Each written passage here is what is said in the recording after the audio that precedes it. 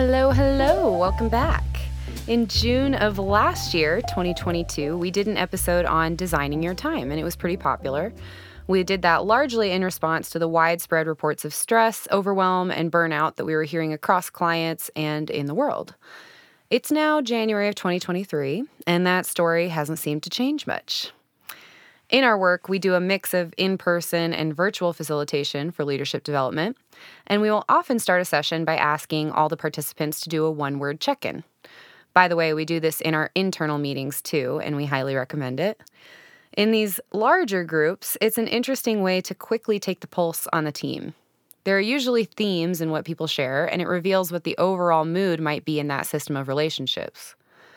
Lately, especially on our virtual sessions, I've been commonly hearing words like busy, overwhelmed, challenged, full, scattered, tired, stretched, also sick, lots of sick.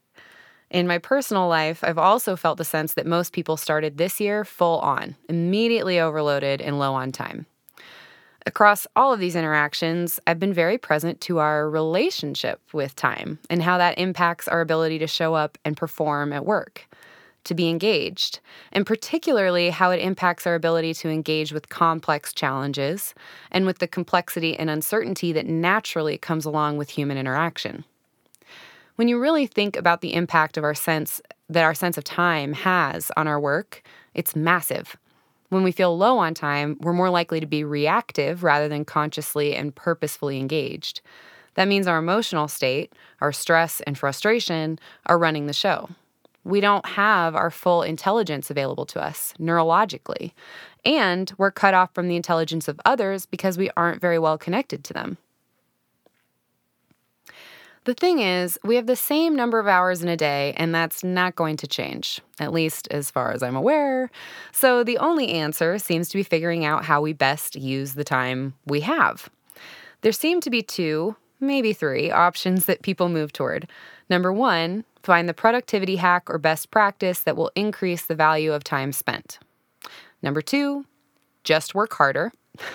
Or 3, fall into powerless despair because we are a victim of our work and our time and our lives. You may also cycle between the 3 if you're anything like me. Of the hacks and best practices, one that's gained a lot of traction in the last few years is the 4-day work week. A BBC article recently came out about this that shared that trials in the US and Ireland and another in the UK, so collectively over about 100 companies, showed the experiment was a success, reporting outcomes like less stress, fatigue, improved work-life balance and satisfaction, increased productivity, and increased financial savings to employees on transportation and childcare. Kel Delaney, who joins me in this episode and who you may have heard from on here before, recently wrote a blog about this, actually, which largely inspired us to have this conversation today. I'll link to it in the show notes and encourage the read, but essentially, he makes the point that the 4-day work week is a method. In order for any method to be effective, it needs to be in service of a clear purpose and set of targeted results. Said in other words, make sure your purpose and outcome are clear first before assuming that any given method is going to solve all your problems. You can't just read headlines, though. In the same BBC article, they talked about how these successes have largely been in smaller companies. Leaders of smaller to medium-sized companies are better able to see the whole system and how such a change would impact a number of variables across the business. They also have less rigid structures and more agility generally. And they noted in the article that such progressive change requires a high level of trust between leaders and workers. To Kel's point, employing a method, a shiny new thing we hope will be a fix-all, may well have unintended impacts if implemented in the wrong system or circumstances. For some, a shortened work week may increase stress and burnout. For many, a shorter work week will not be the answer and could potentially do more harm than good. For more on that, I really would go read his article. But if we talk about the do better, work harder, hustle response to our time woes, that's also pretty common. MIT Sloan just published an article that talks about the tendency for many leaders and employees to prioritize work at the expense of their personal lives, which they call citizenship behavior.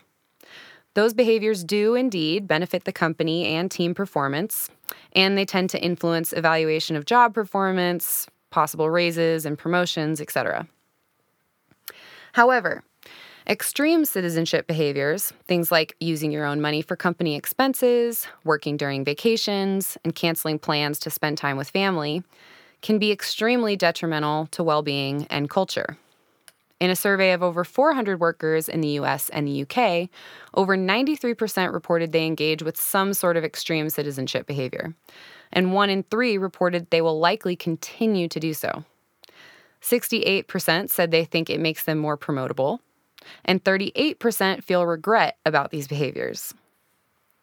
They offer that managers can reduce citizenship pressures by prioritizing quality of work over quantity and availability of time. Quote unquote, emphasizing availability fundamentally disadvantages those who have childcare responsibilities, those with disabilities, or those who simply enjoy their hobbies. When quality is the first and most valued criterion, employees will realize that they can be excellent workers and still have a flourishing personal life. In essence, it's worthwhile to reflect on our often challenged relationship with time. Indeed, it's one of the everlasting human conditions that we can be sure of, and one that inspires creative tension if we're willing to engage with it. Designing our time in service of what you most care about, be that well-being, specific achievements, or some mixture of the two, requires presence to ourselves, to the nature of our work, to our circumstances. It requires being conscious of what it's time for now, which may not be what it's time for in the next moment or the next, and it may not be what it's time for someone else. And if you are a leader with influence, it's critical to remember that your relationship with time is likely what you are modeling for those you lead. Is it something that you want to pass on? In today's episode, I'm joined by Kel Delaney and Patrick Kennedy, and it's a very real conversation among thoughtful colleagues who also wrestle with the time well-being dilemma. As you'll hear, so much of what we've seen cause a more valuable and energizing relationship with time comes down to mindset, and of course, human connection. I hope it leaves you thoughtful about your own relationship with time, and that you inspire in those you lead and work with as you start your new year.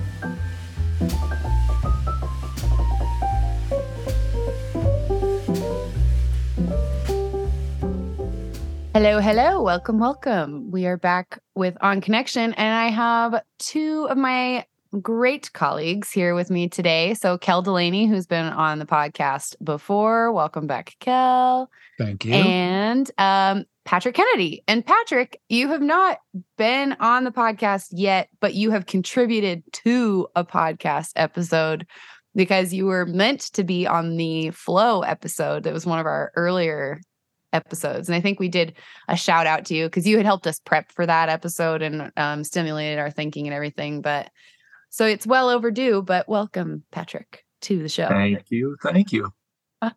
So today we want to talk about a continuation of the theme of designing your time. We did an episode earlier this year that was really focused on addressing burnout, overwhelm, all the very common things that people are reporting right now, both in organizations and in the rest of their life. Time feels scarce, and that our relationship to time is causing a lot of stress, a lack of engagement, and people are a little bit lost with how to improve that. And so that was actually a very popular episode this year. So we thought, let's come back and talk some more about it, especially because this continues to also be something that's relevant to us in our lives. You may or may not have caught it if you follow us on LinkedIn, but Kel actually wrote a blog about 2 months ago, a month or two ago. It basically inspired that we should continue having this conversation on the podcast too. But the title of the article was "Why the 4-Day Work Week Isn't the Answer to Stress and Burnout." Kel, what would you say are like the high level things that you felt were important to share with people in that article? Well, I think what really prompted that blog post for me was, conversant, we talk about the flow of work is we have a purpose, why we're doing something. We have the method we execute to serve that purpose, and then we have the outcomes we get. But when you design for that type of work, you always start with purpose, And then you figure out, well, what is it at the very end that we'd be happy with when we conclude to say we did this successfully? And then you figure out the right methods to connect the dots between purpose and results. And what really got me was this whole idea of the 4-day work week has been a method that's being thrown about. And people are like, oh, magic solution, let's all have a 4-day work week. But what we've learned with countless clients, and I've learned in my own life many, many times over, is when you just blindly throw methods at things, sometimes you get lucky and it does work. But often it doesn't, because it's not serving the right purpose or the outcomes you're looking for. And so the blog for me was a way to explore, well, let's step back here and say, 4-day work week is a method. What purpose are we trying to serve? Like, why are we doing this? And then what are the outcomes we're trying to reach? And I give a couple ideas around how people can play around with this and clarify their own purpose, clarify their own outcomes that they're looking for, and then brainstorm different methods for what might get me there that works for me and my style. I've come to find I've worked with a lot of clients. I've done a lot of this work on myself, but I've come to find that this is a very individual question, actually. Some people would prefer to work 5 days and let everyone else be off on Friday because they like having that day alone. Other people want the 4-day work week. Other people want to work more. And it's really just a matter of figuring out for you what makes you come alive and be more energized in your work, not drained. The other piece is really, I think the biggest highlight I was trying to make in that blog post, excuse me, was this idea of it's both individual and social responsibility. So yes, we each need to make better choices, but we also operate within an organization, teams, groups of people that affect the decisions we make. They have huge sway over us. And so it's important for organizations and leaders to guide their teams through the conversations they need to have to figure out, how do we want to work together? What are the purposes we're serving? What are the outcomes we're trying to accomplish? And what are the various methods that work for us and our team and the individuals on it? Great. Well, thank you. And I mean, I think a lot of people felt stimulated by that article. It seems there was a great deal of engagement, and at least it got me thinking a lot too. And I think is an important mindset shift for people to consider. Patrick, when we were preparing for this conversation, Kel asked you, what is your relationship to time? Do you remember what your answer was? I can try to recreate it. No, but my relationship with time, I had said, I'm currently fighting it. And historically, it's been a bit of a cycle where sometimes feel like things just kind of flow. They come in, I let go. Other times I feel like I can be managing the minutes within the day, and there never seems to be enough. And so in that, the challenge for myself is, where do I extend grace? How do I extend grace to myself? How do I allow myself to say no to things? And ultimately, as Kel mentioned, how do I reconnect myself to purpose? Because ultimately, everything that I'm doing is in service of something. And more often than not, when I feel that sense of hurry or stress, I'm just doing. There is no connection to a larger purpose. There's no orientation to a larger outcome. It's very tactical, to-do list driven, where every item I scratch off on the to-do list begets 2 additional items that I didn't know about beforehand. Mm-hmm. Well, Patrick, it's so funny because I didn't think about this, but yesterday, Patrick and I were preparing for a client engagement, and we were just, riffing and talking about one of the topics that we're going to be exploring with the client.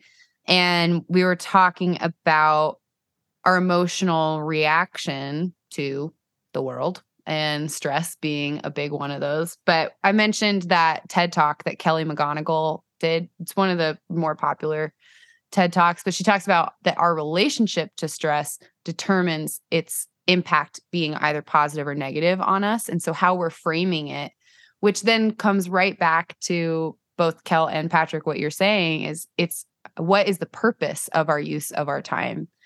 And if we have a purpose, so stress, is a biological response. if we're being prepared for something purposeful, our relationship to that experience might be very different than if we're feeling like the victim of something and like this is being done to me and I shouldn't feel this way. The shoulds, coulds, and woulds are really dangerous in this space, I think.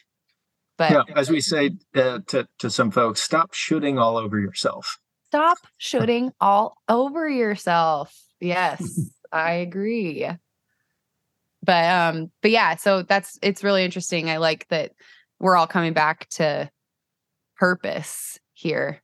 And even though this conversation isn't really going to be focused on time management best practices, but you may hear us mention a couple of things that might help you guide your relationship to purpose and to time.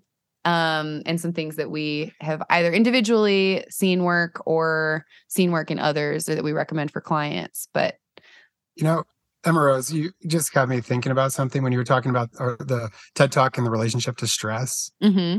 Because, another thing we teach at Conversant is, the two primary motivating factors for humans are purpose and fear.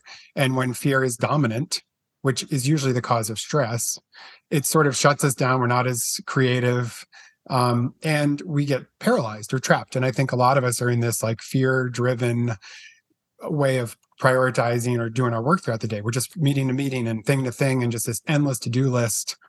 And so as a result, we can't be creative. Mm-hmm. And you can't get rid of fear by focusing on it.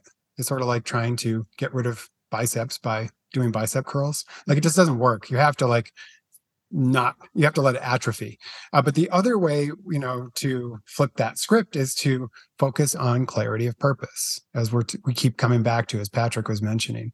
And if we can keep getting clearer and clearer and clearer about, well, what am I trying to do? What do I most want to serve? What would I most be happiest to have accomplished today? What is that purpose? As that purpose and clarity and purpose grows, when it outsizes the fear that we're currently experiencing, the fear becomes motivating fuel or driver to accomplish our purpose. It energizes us to do so. And so I think a lot of this overwhelm and drain is because people are caught in the fear loop and taking the time to clarify purpose and results, as we're talking about. And it's funny because we just did a whole prep conversation about this, and this had not occurred to me until now. But clarifying the purpose and outcomes gives us a creative ways of thinking about method to get there, and the energy to use the fear in us as a motivating force. And I think that's actually a pretty neat way of thinking about it. Yeah. Well, something that comes up for me about that too is a couple things. But one, this is going to probably be our first episode of 2023. So new year, people have all these really good intentions for how they're going to become their best selves in the air quotes, best selves in the new year. And a lot of that is best practice adoption, right?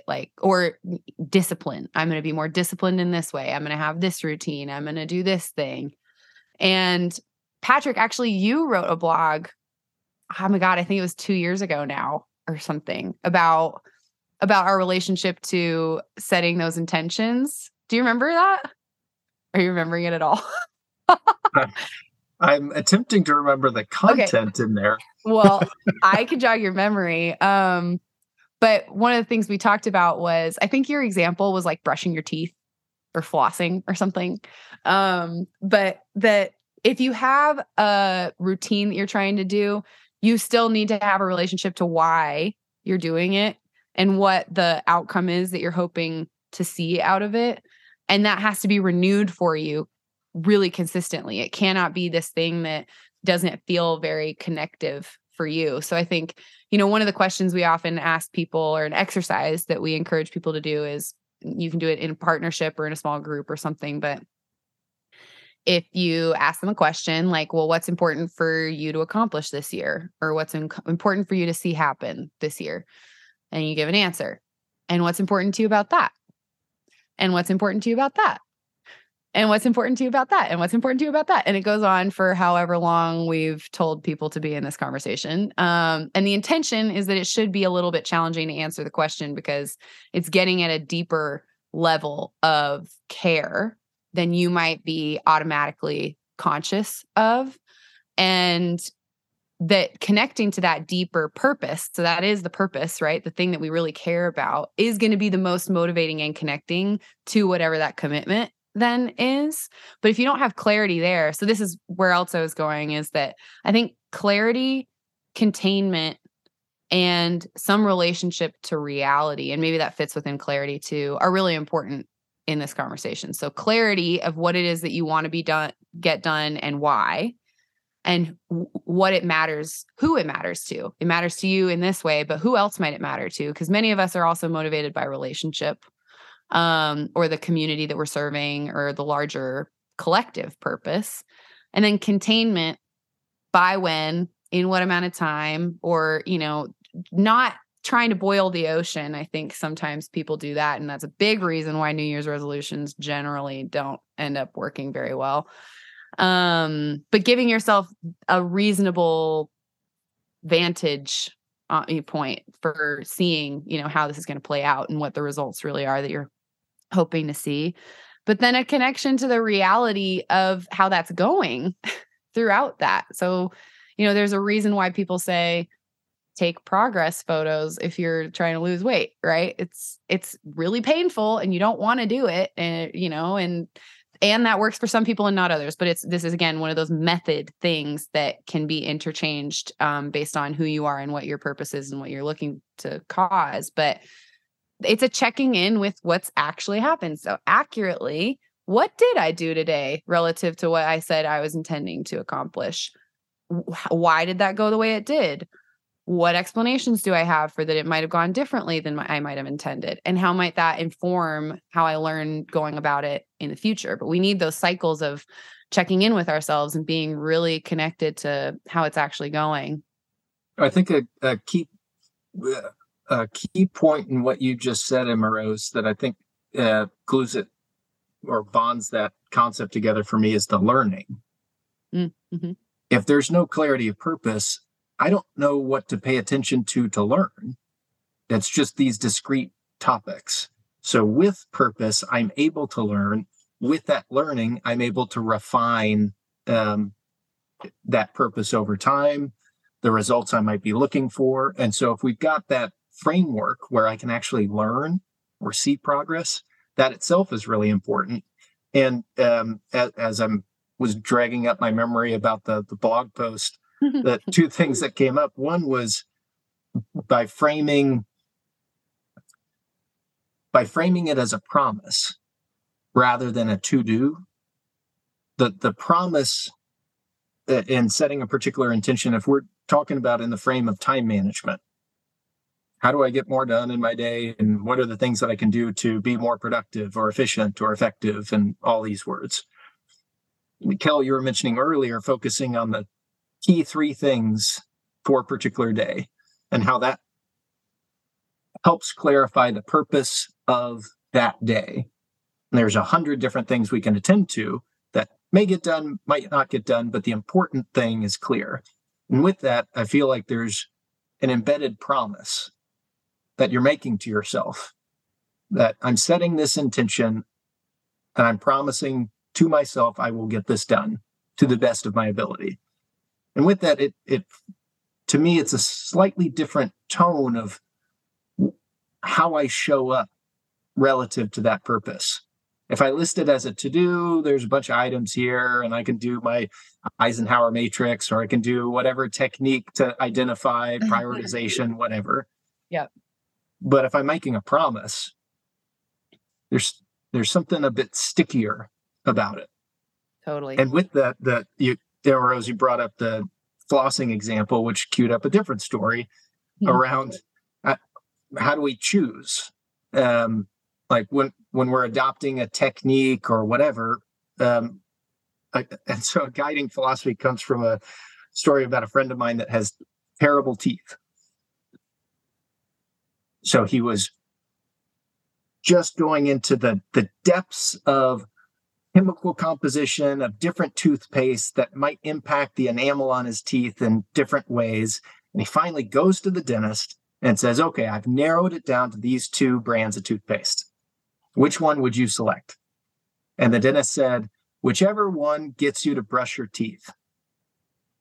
Yeah. Because the important part wasn't the analysis around the particular technique, or in this case, the particular toothpaste. It was the action itself. It kind of doesn't matter.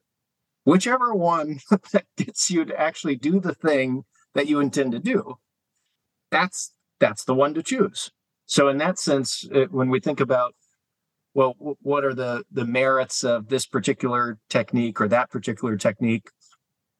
But if it works, it's a good one. If it doesn't work, try something else. And relative to that, what is it in service of to begin with? Because more often than not, that's going to be the 80% of the solution, is establishing that container of clarity, so that you can refine the method out of it. Mm-hmm. Well, and then, humans are social. And, many of you listening, I'm sure, are on teams or in organizations. And I think we can do all of that with our teams and with the people around us, with our friends, if it's a social thing that's relative to our friends. All of these things I think are building towards just what motivates humans to act and to behave and to change our behaviors, or to manage our time differently, or to prioritize differently. And, to Emma Rose's points before, I've worked with a lot of clients recently where people are overwhelmed, exhausted. There's a lot of, I've come to find that anytime an organization or a group of people are saying we need to prioritize better, when they're saying that, it's actually people aren't clear at all. It's not about prioritizing. It's about people really don't know, why am I valuable, and what is my best contribution here, and how do I fit the bigger picture, and how does that serve the things we're trying to do together, the purpose and outcomes we're trying to accomplish. And so I've done a variety of exercises with different clients where, instead of going into like calendar management and time management to deal with, stress and burnout and all these different things, we actually start with, have everyone take a moment to just write down on paper what they think their contribution is, not their role description, but what do they think they're valuable for? And it's amazing because I've actually found the majority of people have never done this and aren't as clear as they thought they were. And then usually, asking their colleagues or their teammates to share a little bit about, well, why do you value this person? Or what do you think they're valuable? And hearing that from your colleagues is extraordinarily powerful, because now you're creating that social situation too, where you get to say, oh, wow, look, like I see that I'm valuable here, but oh my gosh, I didn't realize people thought, saw this value in me and this other value in me. Now people have something solid to give that they're excited to give. It's clarity of purpose, in a sense, for the self. And as you do that, now you have a sense of who we are together as a team or an organization. And you align all of that to whatever the objectives or the purpose of the organization, the objectives you have for the year, the strategy, however you want to think about it, and have people actually do the thinking together in small groups and on their own and on teams. But how do we connect the dots from our individual contributions to this like big picture and who we are as a team and how we're contributing to that? That resolves 80% of the overwhelm and stress. And because now people are clear, they can go, oh, now they can make better choices around how they give their time, what they choose to do at the beginning of the day, what they choose to delay or to not do at all, because now they know what they're serving and what they're collectively trying to do together. And I think it's such a simple thing in one sense, but it's so hard to do, or it's easy to miss or skip over because people are like, well, I don't have time to do that. Well, I would say you don't have time not to do that. And especially if you're saying you don't have time to do it, that would be a sign to me that you really do need to do it. Right. Well, I think it's a super interesting point, bring that up, Kel, that I can imagine for listeners who are selecting this podcast to listen to hear, what are the techniques to help me with my time management? And then they hear this talk about clarity of purpose and having an idea of what my unique contribution is, and go, well, this isn't what I was looking for.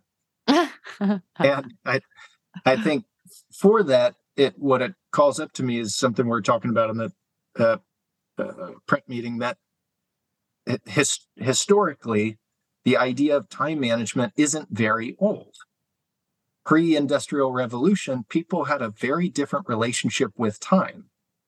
There were no clocks around. So people operated with nature. You couldn't manage your way into crops growing faster. You relied on seasons. You relied on sunlight. You relied on people around you. With the Industrial Revolution, now all of a sudden you've got punch cards and you've got widgets that you're making and you've got increments of time that can be managed in to great benefit. And at the same time, now we feel that that's the only way. If I can just manage this minute a little bit better, then my life will be great. And so we get caught in a trap of thinking, yes, let me find the best podcast, the best blog, the best new tool, whatever it is that I can buy, that I can adopt, that I can try on for myself, and then my life will be fixed. Mm-hmm. The challenge then is for those individuals that feel that natural but very powerful tendency to look for that next latest greatest thing, how for those individuals, like Kel mentioned, those folks are in most need to take a step back and identify for themselves, what is my unique contribution in service of what purpose? Mm-hmm. Because all of a sudden it's like a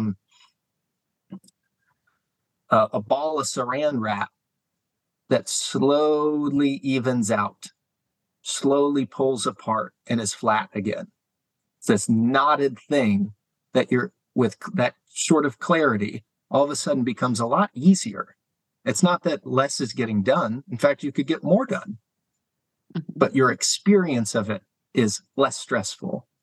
Your experience of it is more productive or more contributive. Right. Yeah, I think that, like, what am I called to do thing, we can ask that questions any number of ways, but like, what is the unique contribution that I have to make in this group of people? What is it that I most care about contributing as an individual? What is it that I feel most energized by contributing? When have I felt the most on purpose personally? Like, you can even think over the last month, in the last week, in the last year, what was something that I was working on and I felt like time expanded, right? Rather than like it was contracting on me, but it felt like, wow, I was really focused and in flow, or, motivated and excited about this thing. Another question I love when we ask is, what do you get paid to do? And you're not allowed to use your title, which is hard for people, but it gets you thinking, because very rarely is your role description really exactly what you do, right? And titles, to be honest with you, pretty much BS. Depending on the industry that you're in, title to title across organizations is so drastically different, because you're in a system of relationships with these people at this time, in this company, in this region, in this industry, whatever. So it's like, what is needed of me in this moment? What does this moment call for? And that requires such a level of presence. A lot of the best practice things, you just create this serial list or have your matrix or have your thing and you go through stuff, but then things get thrown at you and it throws that off, and you can't over manufacture ahead of time, right? There's a being with, and that your discernment of what's most needed in your relationship to the purpose is going to be what helps you make those decisions as things are changing and shifting constantly, and be agile in a productive way that's going to both help you carry through in a purposeful and more sustainable way, and really service your team too, the other people around you that are part of that network of contribution.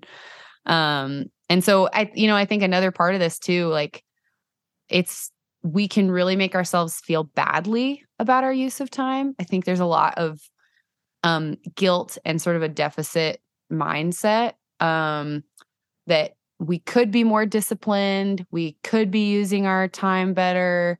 There's never enough hours in a day. And that's because I'm bad at using those hours.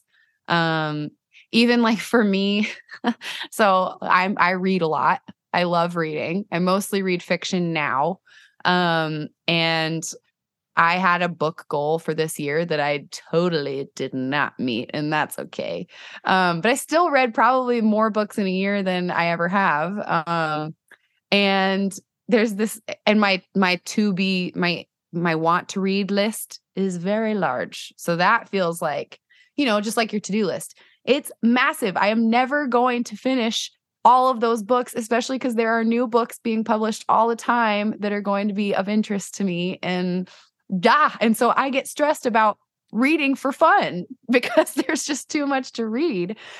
And then I'm on TikTok. And so I'll get on TikTok and there's a lot of book recommendations on TikTok. And there's this kind of running joke in the world of quote unquote book talk, as they call it, that we're spending too much of our time on TikTok getting more book recommendations rather than actually just reading the books that are already on our list.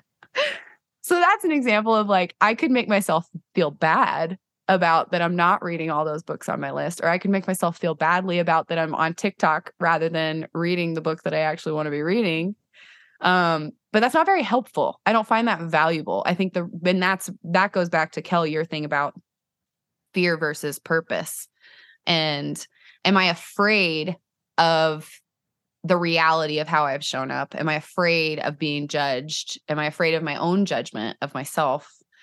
Or am I orienting to what I most care about? And so, I care most about enjoying the books that I'm reading. And if that means that I read a little slower or I read fewer books in a year, then that's okay. And I want to get the most out of it that I can. Or I had to care about something else that day. And so I didn't read as much that week as I wanted to because there were other things calling my attention. So I have this running theory, because I think everyone has the experience of what we're talking about, of clarity of purpose and knowing how to make those choices and prioritize. And that is, commonly known as urgency or crises or firefighting moments at work. And what that does, my running theory is those moments make it so we don't have to deal with the difficult decisions. It's like, oh my gosh, I have to get this done. And it forces us to get very clear about purpose and what's essential and just do it. And everything else just gets pushed out of our mind. We're not feeling guilty about it. We're not feeling like we're incompetent. We're literally like, I'm doing this. And then we can show that we're valuable to everybody else because we just got that done. That's this urgent thing. And so I think to me that it's such a great example of we already do it. But what we're talking about and what I'm definitely advocating for is let's do that proactively so we're not constantly fighting fires and operating from urgency and high stress. Like we can actually embed the principles that make that work in a more thoughtful way in advance. But it does take discipline. It does take the practice of being able to stop, reflect for a little bit at the beginning of the day. What do I need to do today? What's most important? What are the 3 things that if that's all I got done, I'd be ecstatic about, or I'd feel like that was a good day. And then everything else is just additional, bonus stuff. But I think, so much of this is about being proactive in our skills and being able to, when we talk about time management, that to me is real time management. It's managing our choices in the frame that we bring to our days, our weeks, our work, our personal lives, and how we make our choices. Because you're never going to read all the books. You're never going to watch all the shows. You're never going to do all the tasks. Like it's just never there. The list is growing faster than you're able to accomplish stuff. So the ability to say, these are the most important things, and I'll be happy with that at the end of today. It's the joy that brings that really matters. I mean, it's the how it moves our work forward that really matters. It's the 3 books that you read this year that you enjoyed instead of the 52 that you read this year that you can't really remember much about. Like it's the quality. And, we often talk, to your point, Patrick, about the Industrial Revolution. I would say that after the Industrial Revolution, now we've shifted from this very efficiency focused world where it's all about productivity and time management. And operating like machines. Humans are not machines. And most of the biggest challenges organizations are facing now are complex. So they don't have an efficiency answer. Yet we've continued in vain to look for the efficiency way out of complex challenges. We're looking for effectiveness now, not efficiency. And sometimes the most effective thing is not efficient at all, but that's actually more valuable. And can we be there, like reading that book and really enjoying it because you reread each page as you went through it and savored it? That's not efficient, but that's not the point. The effective enjoyment of that book is taking the time you need to really savor it. And we can do the same thing at our work, especially with the more complex stuff. If it's things that are just, we need to operationalize and just boom, boom, boom, do, great. Make it as efficient as possible. But it's when it comes to innovation and creativity and connecting as people and learning to do our work better together where we enjoy it, that actually takes sometimes being less efficient to be more effective. Well, I love that. Sorry, go ahead. What did you say?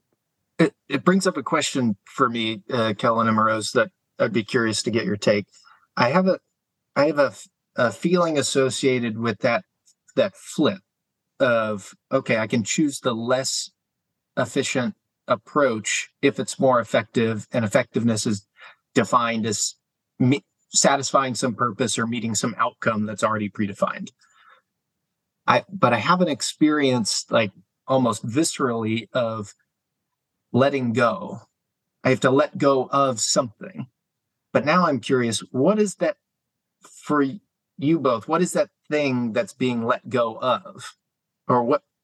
Or if it's just me, then I can explore it on my own. But I have this sense of like a strong attachment to, I must ingest all these books. I must execute all the to-dos on my list. I must get this complete today. But what is it that I'm letting go of so that I can experience that effectiveness of purpose? Well, it's interesting because that's kind of where I was starting to think about, Kel, I know you're a big fan of that. It's really important to think through what you need to say no to. And that's been a really big theme in our organization too, actually, in the last year.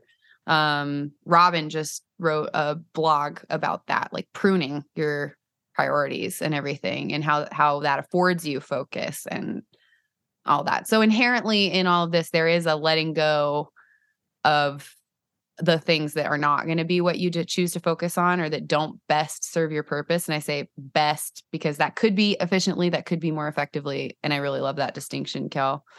For me, I think it's so funny because this comes to, Kel, I know in the prep you were saying something about like time management our relationship to time is really more about seeing ourselves differently. And I think that it gets down to so much ego, like, did I really promise somebody else that I was going to read 60 books this year? No. And what does it say about myself if I didn't? Nothing. Absolutely nothing. Nobody cares. Now there might be things that we have committed to, like, for example, this podcast, we have a commitment to have an episode come out every 2 weeks. And we made that up. Like, I made that up. And so if there is a fluctuation in work and in the reality of our lives that has us go, you know what? Actually, we need a little bit of a break, which we just took. We just took about a month off of the podcast, and it gave us space to be purposeful in another domain. We had other priorities in the business we needed to take care of. It gave us some time to have an actual just conversation and refresh our commitment to the podcast in a more intentional and focused and purposeful way.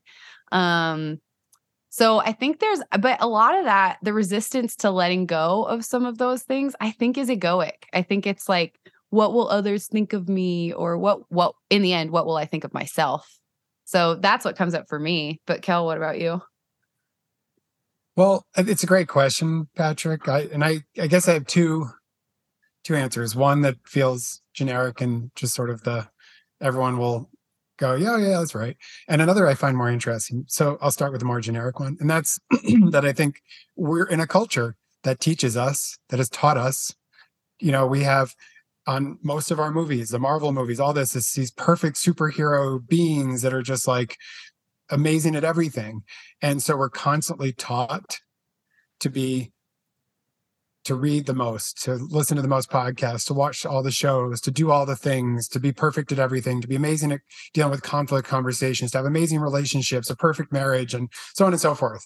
And, Instagram, social media, TikTok, all these things reinforce that because people collate and collect and curate their lives to model that. So we're just everywhere, we're being bombarded by these images. So I think there is this perpetual, I'm not good enough unless I can demonstrate I've done more than everybody else. But everyone's doing that.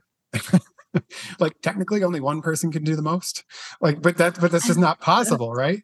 But I think it comes down to this core like feeling of I'm not good enough no one has ever stopped to define for themselves, if I got to X, I'd actually be happy.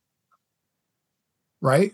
And that's part of what I think we're saying here is take the moment at the beginning of the day and say, what is my contribution? What is it I want to do today or I need to do in my work, for example, that if 5 o'clock rolls around, end of my work day, and I've accomplished these 3 things, I can feel proud about it. I can be happy. I can smile and say, that was a good day. Could have done more maybe, but yes, I feel good. Can we all stop and define that first? Because it's impossible to ever do it all. And we're all operating with this like infinite ending that like, if we can just get to infinity, we'll be happy. Doesn't exist, never will. So it's a false promise we're making to ourselves. So that's number one. The more interesting thing to me is this question about, I was reflecting a little while back that I think this idea of saying no to things, I think people are operating under this like unexpressed assumption that they're just not saying no to a bunch of things that are wasting their time. But that's the easy stuff. And in most cases, I think the reason what people aren't saying no to are other things they care about. And the reason it's so hard is you have to say no to more things that you care about. Like you need to say no to the other 683 books on your to read list. Mm-hmm. You really do want to read because it's just not possible. And so how do you pick which things you really, really want to do or say or are really important for your work that you have to say no to so you can say yes to some other things and do those well? But that to me is the most interesting way of looking at this is like, what I need to say no to is actually very hard because I need to say no to a bunch of things I really care about. I think that so you saying that, Kel, there is a fascination, and for whatever reason, I'm thinking of 2 Keanu Reeves movies, Johnny Mnemonic and The Matrix. There's a fascination with that instant learning. What if I could learn something instantly? And so there's that, I think you're right in that there's this desire for that unachievable state of instant learning. I don't actually have to go through the process of traditional human learning. I can just jack it into my brain and there it is. And now I know it. Isn't that great? Even that pushed to that extreme in these movie examples, does that achieve the goal of being happy and feeling fulfilled and like you've achieved this purpose? Probably not.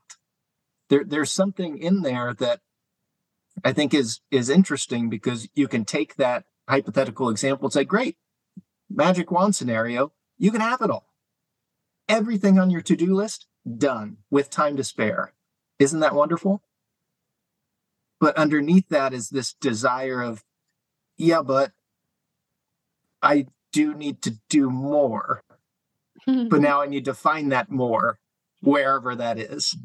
So underneath that is some motivation, some driving force of feeling good enough, feeling happy, satisfying some underlying purpose, like Emma Rose, that you don't know what it is until you ask those, what's important to me about that and about that and about that, and getting to a level where you don't have a pre-canned answer for what that might be.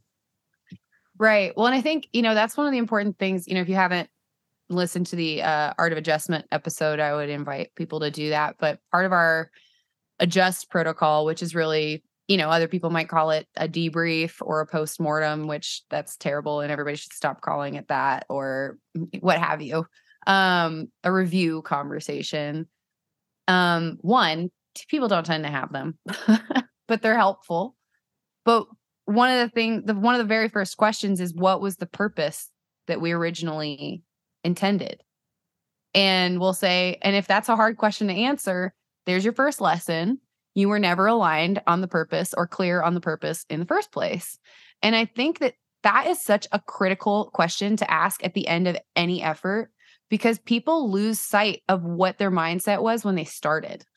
Because if you even just think back to the beginning of 2022 and the things that you intended to get done this year and where you were and what felt present and important and what the circumstances were that you were facing and the other people on your team and your company versus now, we start to see things through the filter of today rather than the timestamp of where we were when we set out to do something.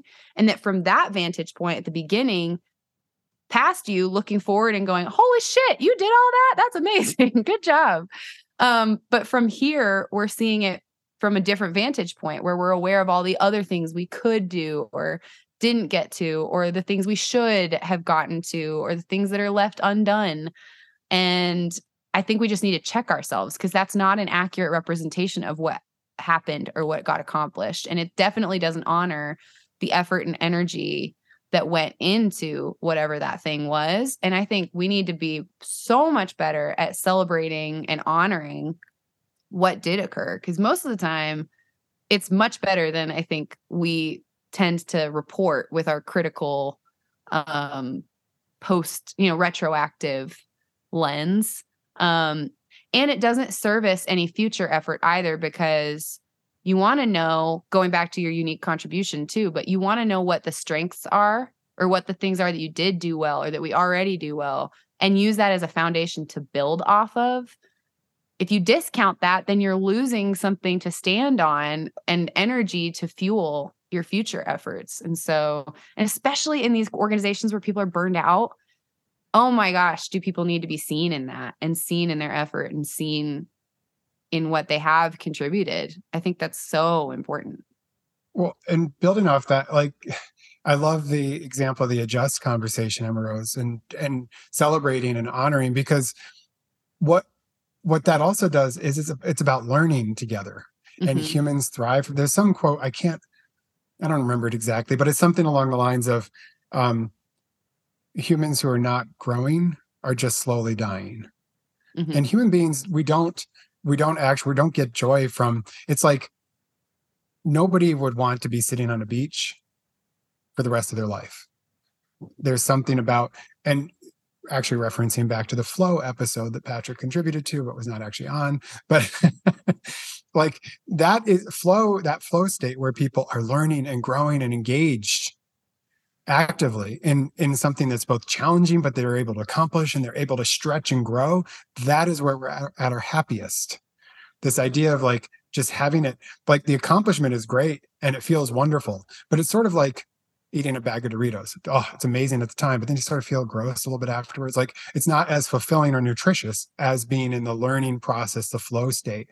And to me, I've sort of come to this place as this understanding for myself that that's actually what we strive for. So the ability to choose 3 things today that we're going to do and really be engaged in them deeply and give our all and be creative and be proud of them, that brings us the joy and fulfillment and that nutrition.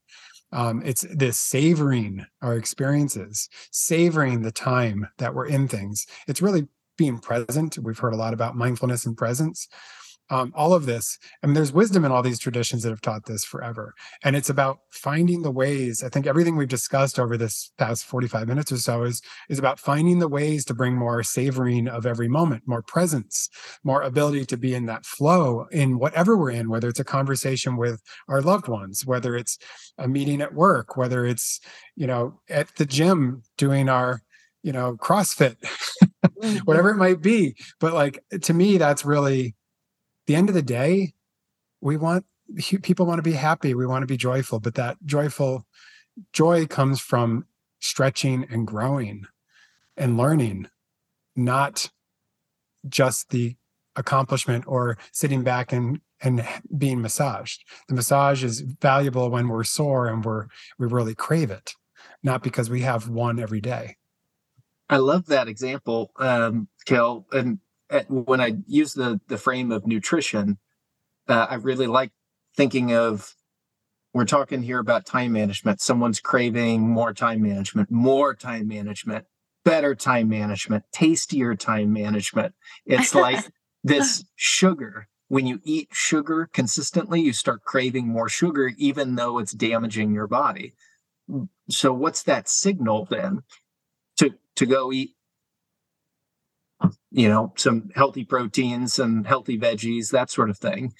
If you feel that sense of craving, I just want some more tasty time management, that itself could be a cue to address the thinking around what actually does feed me in a better way. Mm-hmm. What is that thing that's more nourishing? Right. Well, and I think, just considering like less might be more, or higher quality might be more rather than higher quantity, or, that going back to that efficiency versus effectiveness piece. And another thing, and this can be one of our parting thoughts, but we often say is do everything it takes and nothing more, and then do less. And do everything it takes in order to fulfill the thing we said we want to fulfill, right? So in order to fulfill a purpose, in order to fulfill an intention. So do everything it takes and nothing more, and then do less and see how that goes. So, just a suggestion for everyone. Well, since we are running up at time, why don't we close with one of our one-word closes, since we're big fans of the one-word close. But in one word, what are you leaving with today? What's one word? Purpose first. That has a hyphen. Okay. See, the creative cheating happens a lot in the one word close, but how about you, Patrick? Nourishment.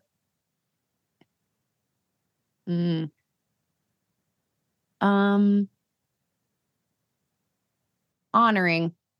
It seemed like a good theme for me. Honoring.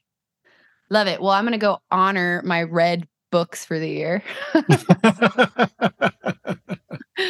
Really celebrate my efforts. And I hope you will both celebrate your efforts as well. And for those of you listening, thanks for tuning back in. Happy 2023.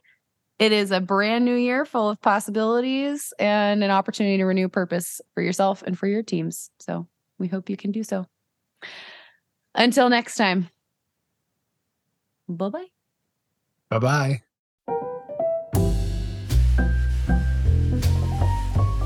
This episode was produced by Guy Connolly. Original artwork is by Dana Buckingham, and music is by a cast of characters.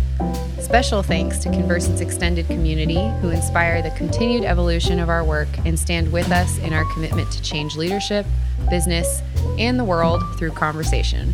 You can learn more about Conversant at www.conversant.com.